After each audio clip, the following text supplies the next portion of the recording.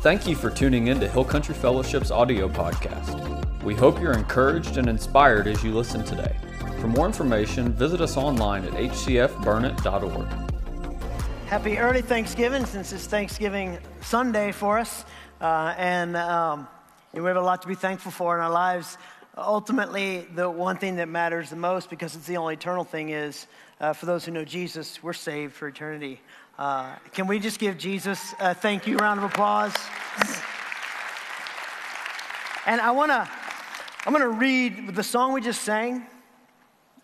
If you weren't affected by it, we'll get the defibrillator and help you have a heartbeat. But it actually connects so well with what Peter's getting across in 2 Peter 3. And you can turn to 2 Peter 3, really the whole book, but he's leading us to 2 Peter 3. There will be a day when all will bow before Jesus. There will be a day when death will be no more. Standing face to face with all who died and rose again. Holy, holy is the Lord. On that day, we join the resurrection. We stand beside the heroes of faith. Think Hebrews 11, like you'll be locking arms with them. With one voice, 1,000 generations sing, "Worthy is the Lamb who was slain," and Jesus is right there in our midst. And on that day, we join the resurrection and stand beside the heroes of faith. Worthy is the Lamb who was slain. Forever he shall reign. So let it be today we shout the hymn of heaven with angels and saints. We raise a mighty roar. Glory to our God who gave us life beyond the grave. Holy, holy is the Lord. I was talking to a friend of mine who's on Wednesday, and he's going to probably pass away in the next day or two from just being riddled with cancer, and he can barely speak. And I got in trouble for making him laugh, and because he went to a coughing fit. And he's a dear friend of mine from Alaska. And I was realizing it's the last time I'm ever going to talk to him on planet Earth. And he said, "Scotty," he goes, "I'm ready for this sickness to be done." And I said, "What are you hoping for? Like, what would you paint as a picture of your eternity?" And he goes, "I don't know if there's a gate, and I don't think Peter's standing there with a notebook with my name in it, like we see in movies or here." He goes, "But I hope, Scotty, that if there's a gate, if there's an entrance that we literally go through, I hope Jesus is the first one there." He goes, "I want to look in the eyes of the one who saved my life." And he goes, and then I'm going to ask him to look at his hands. And he said, "Do you think my name is written there next to the scar?" And I was like, whoa. He goes, "I'm ready, and I can't wait to see him. And if my name is written there, I might stand there weeping for a year." And I'm like, "Well, it'll feel like a day." And then he laughed, and I got in trouble. But just the thought that this is not the be-all, end-all on planet Earth. This is the worst it'll ever get, right? It only gets perfect. Every day is supposed to build towards abundant life, but then there'll be a day when all there is perfect abundant life. There will be a day. Death, tears, pain, grieving will be no more. Frustration, not even a vocabulary word in heaven. That's what we're saved to. And that's what we're on planet Earth still to give away to others. And that's Peter's point today. And so as we look back at chapter 2, last week was a dark chapter, but in looking back at chapter 2, Peter now aims us forward and our minds and our hearts upward.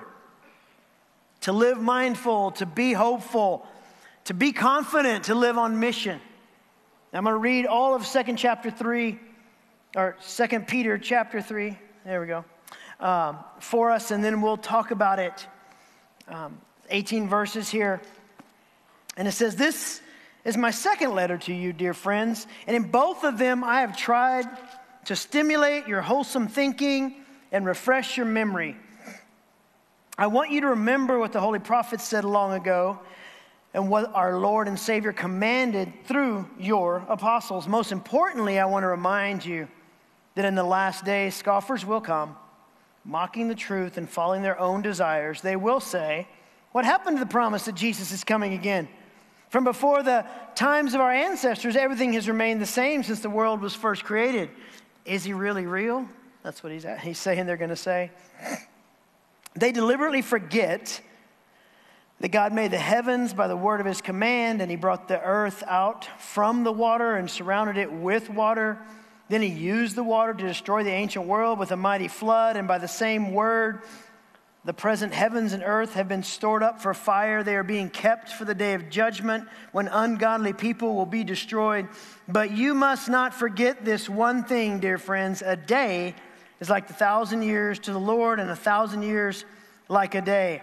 The Lord isn't really being slow about his promise to come back, to save us, to make it all right, to do what we read in Revelation 21. No, he's being patient for your sake.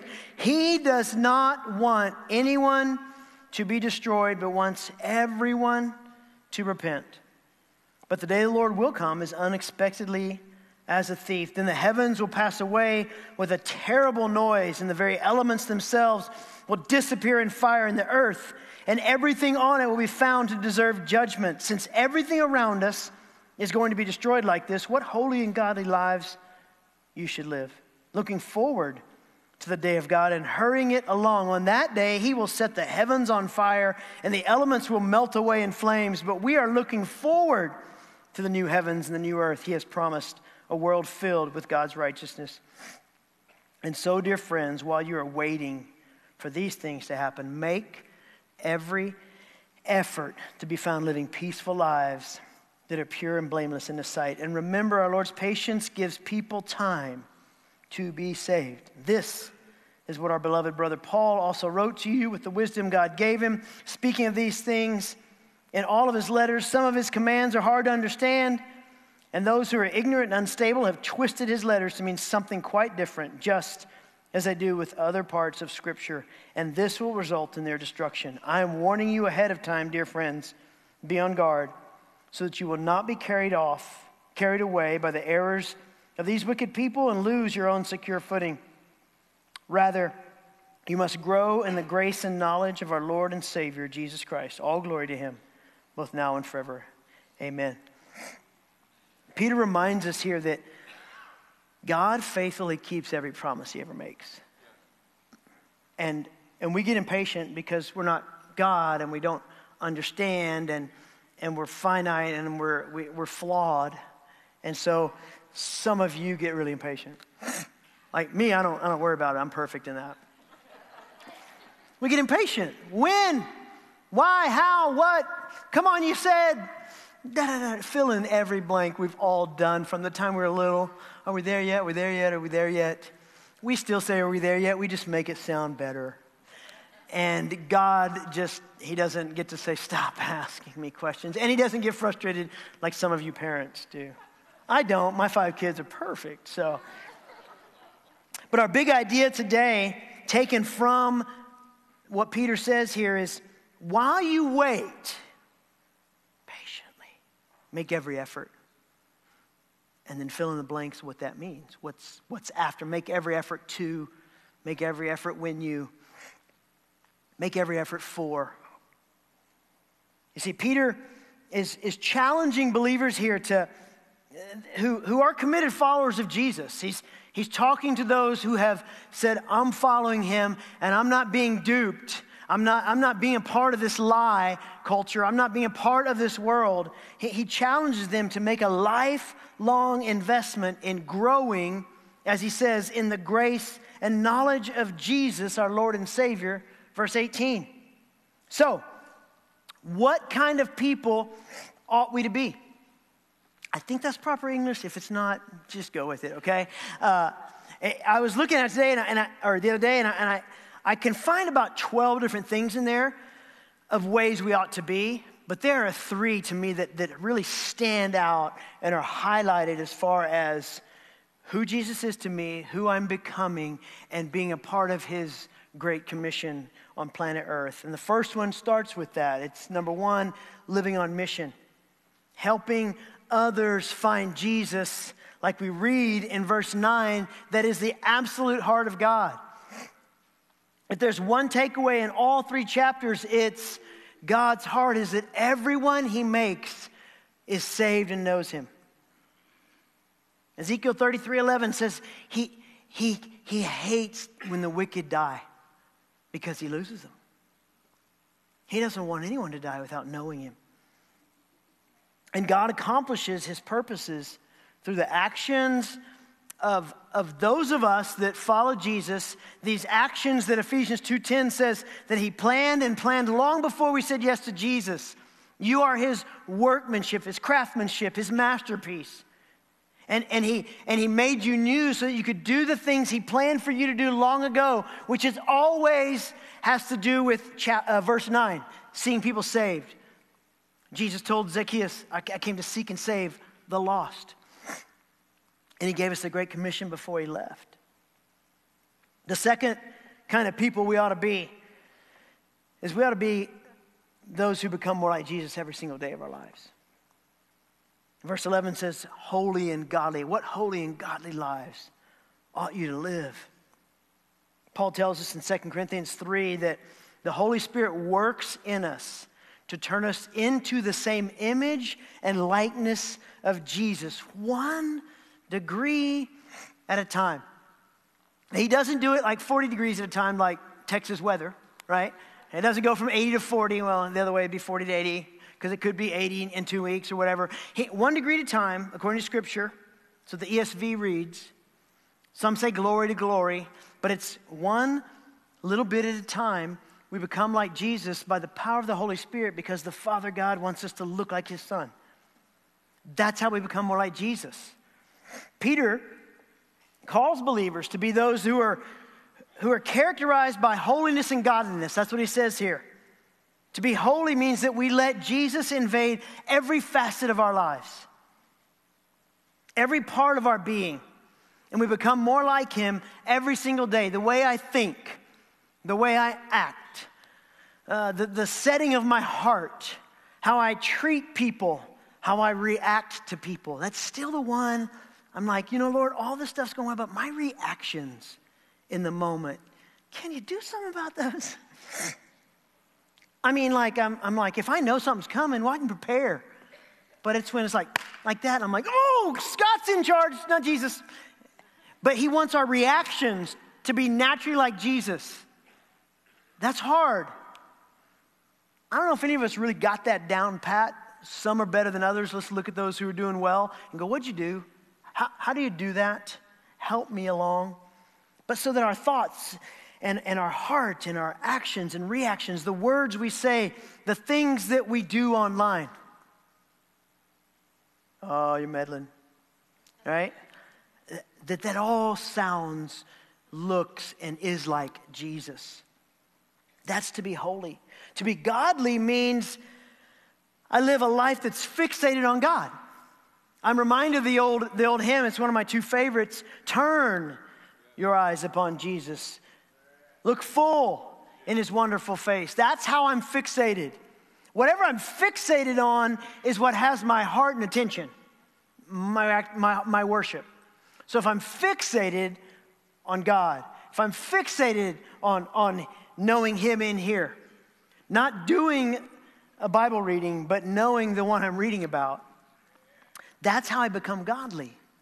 And again, it's 1 degree at a time. The third thing, way, or kind of person that we ought to be, according to what stands out as far as the real heart of God in this, is that we do every single thing we can to be peace bringers. Verse 14.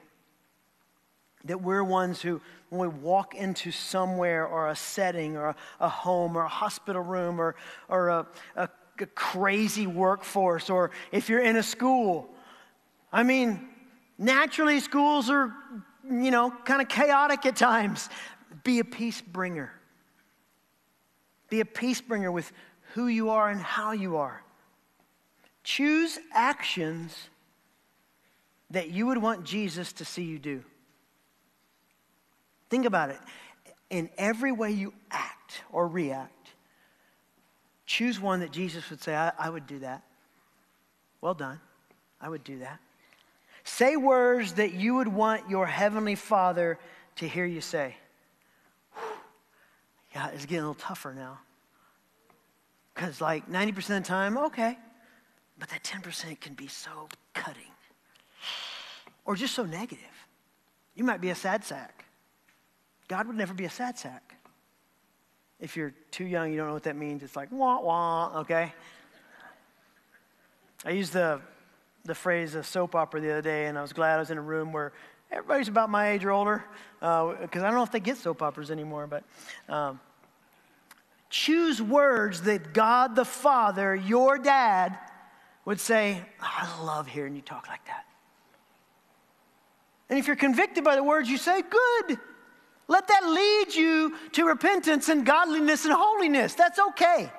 If you feel convicted about something you did or said or how you acted, that is a great thing. That means you still have a responsive heart towards the Holy Spirit who's trying to turn you into the image of Jesus. Act on it and don't beat yourself up, but also don't ignore it.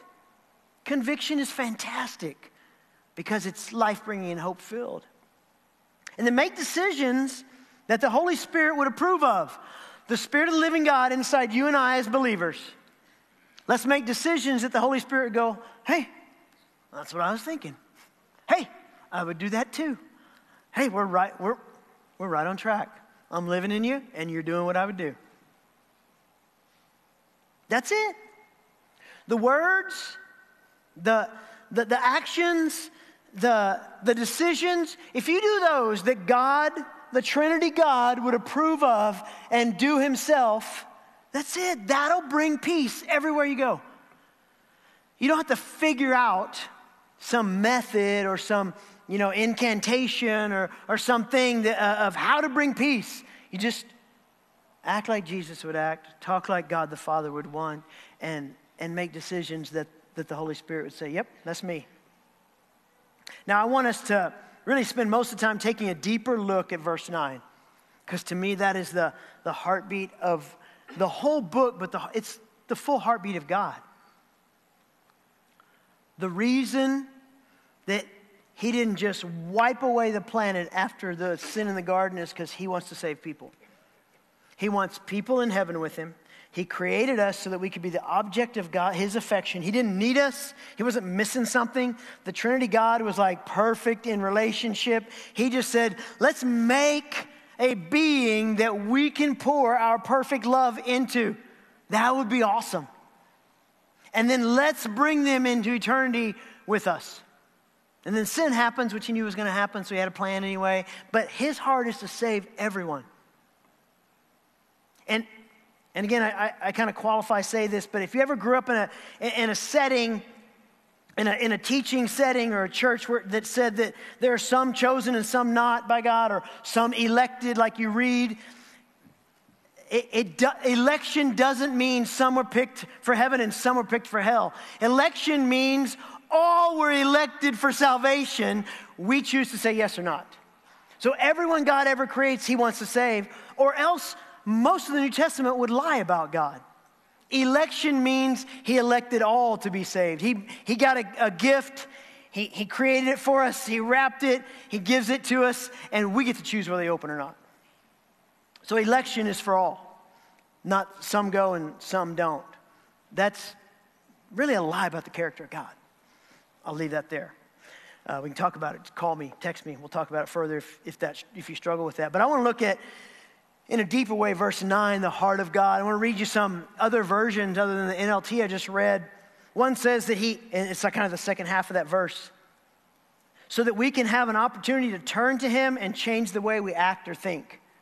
That's repentance, changing the way I think, that changes the way I act.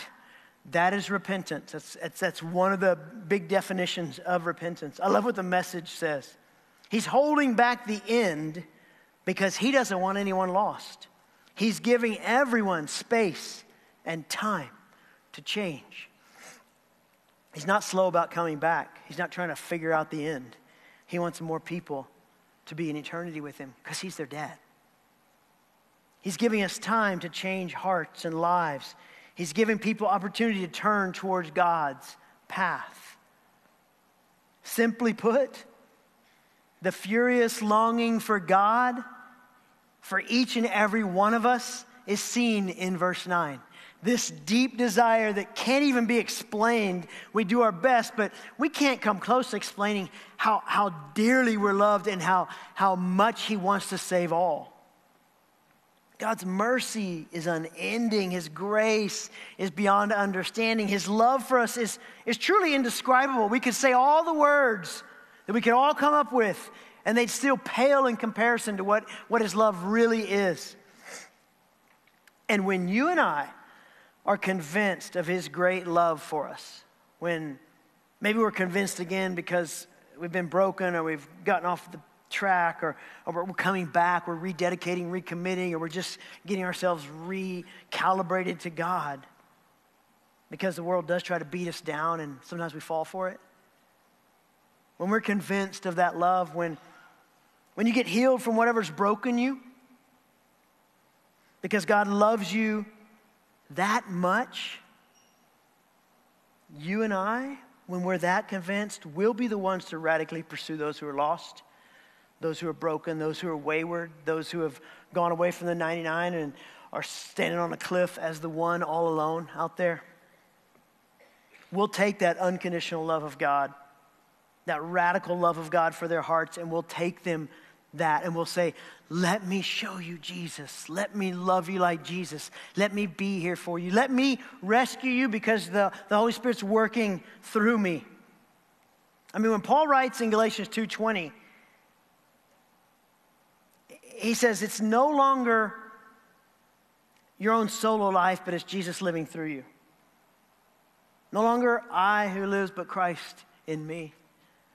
It's about Jesus and his heart for people, broken, lost, wayward, deceived, debaucherous, prideful, wherever they are, where they're missing out on the fullness of life with God.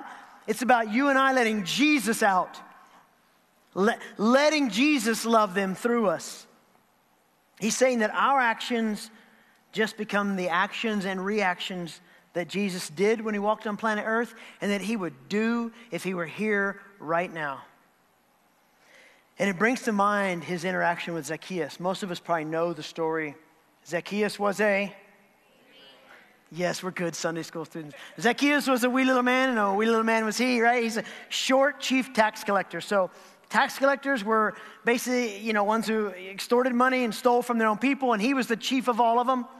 He had to see Jesus. He heard he's coming, too short to see him, gets up in a tree, and we get one of the greatest salvation stories ever put down on paper.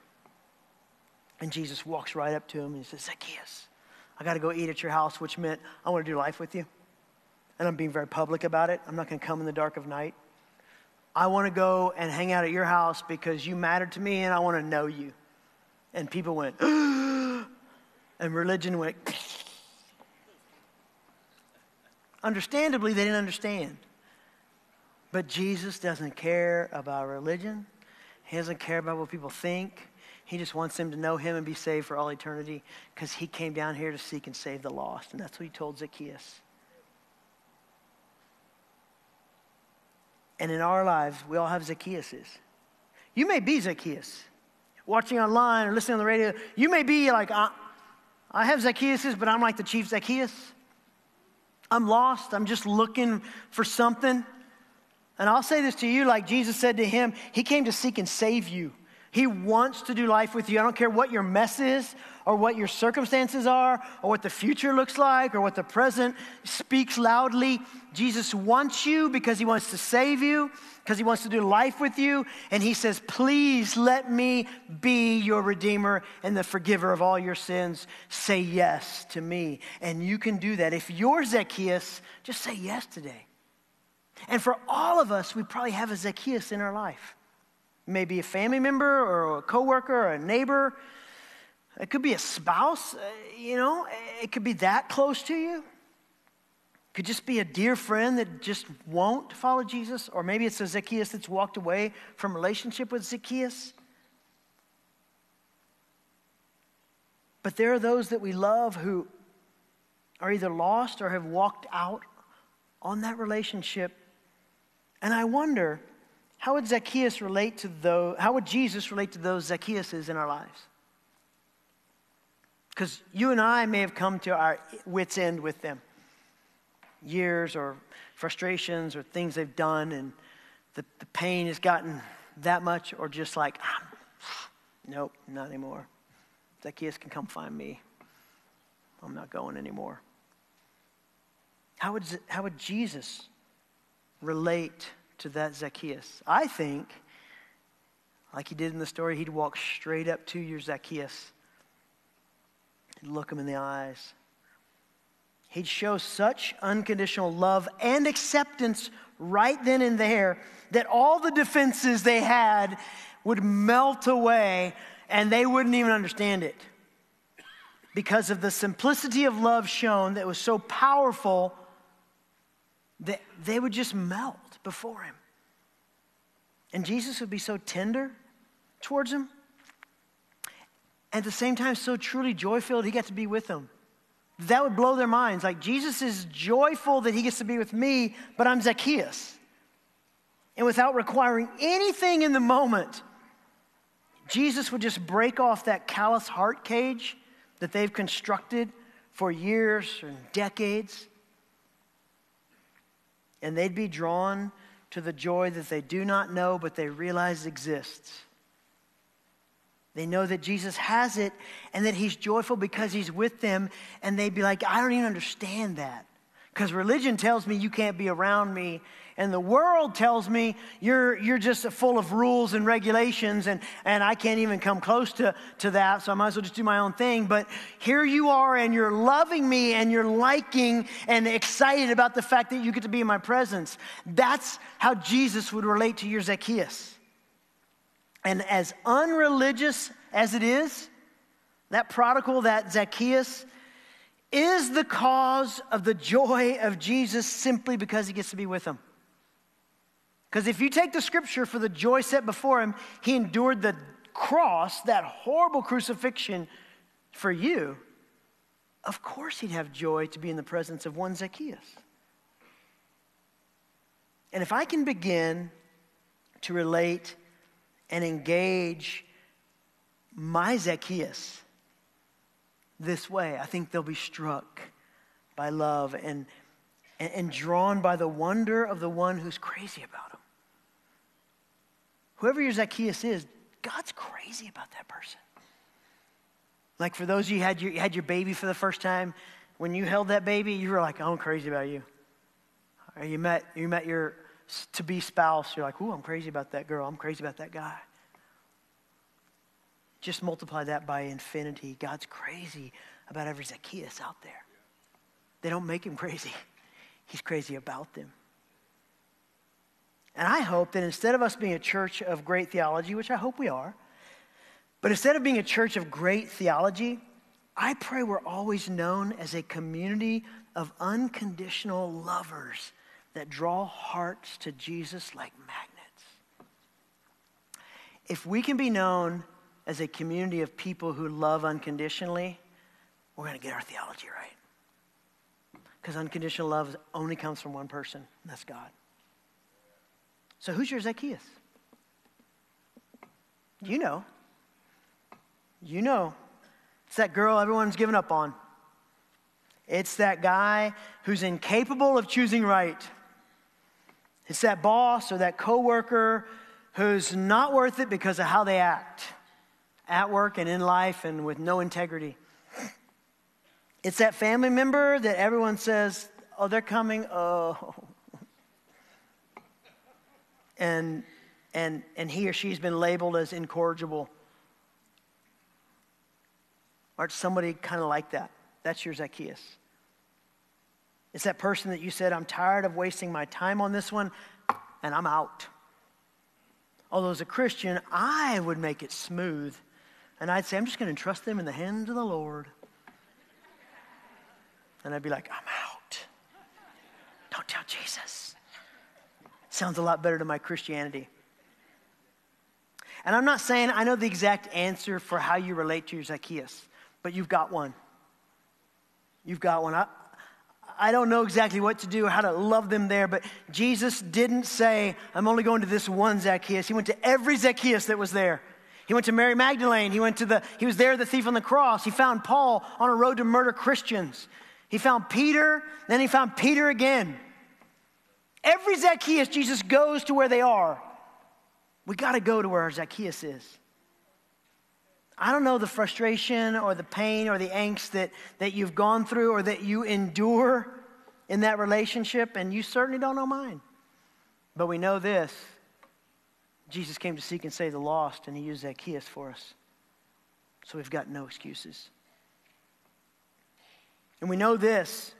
God loved us so much in our Zacchaeus sin lifestyle that he sent Jesus to die in our place, John 3:16. And God's desire is that everyone he's ever made is saved because he doesn't want anyone lost. 2 Peter 3:9, Ezekiel 33 tells us that God doesn't want a single person to die without knowing him. He loves to love us. And Jesus said that we're going to be identified as his followers by one simple criterion: how we love others. John 13:35. That's the one way you'll be identified as a Jesus follower, how you love other people. Brennan Manning, one of my favorite authors, passed away now, says this: you are going to leave people feeling a little better or a little worse. You will affirm them or deprive them, but there is never a neutral exchange. Our God is patient. He wants everyone saved, and he loves to use you to make it happen. So we're going to take some time as we have this patient anticipation like we talked about today, and as we live to find ways to become like Jesus and to love people for Jesus, we're gonna contend that everyone's saved. And it might be a saved person that's lost their way, so we're gonna contend they come back into right relationship, or it might be someone who, if they died today, would be gone from the presence of Jesus for eternity. We're gonna contend for our Zacchaeuses, and I'm gonna ask you to stand. And we're gonna take a moment, and as I pray, you're going to pray. Don't even listen to me when I'm praying. Pray for your Zacchaeus. Ask this patient God to give you strategy for how to reach Zacchaeus with the heart of Jesus. Because that's really the main thing. We know what to say.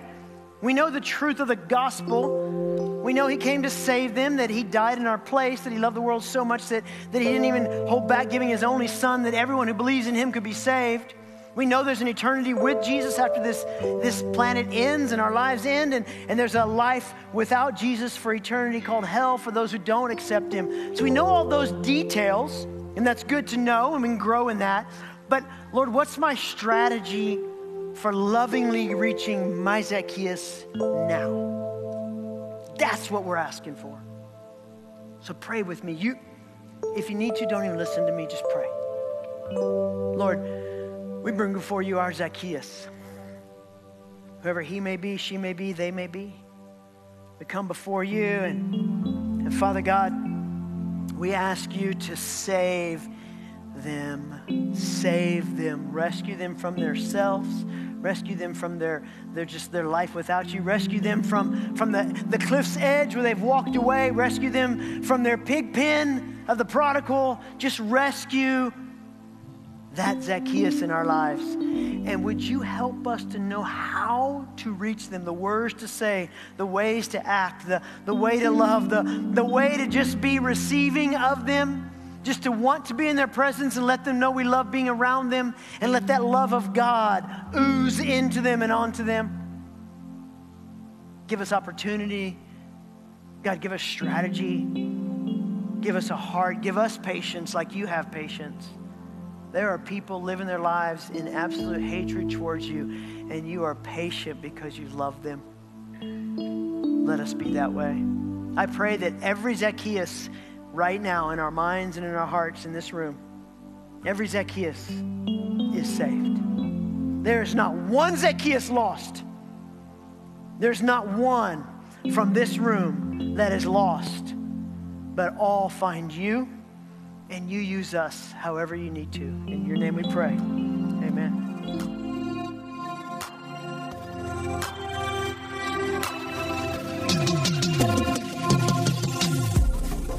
Thank you for listening. For more sermons and full service replays, visit us online at hcfburnett.org. God bless and have a great week.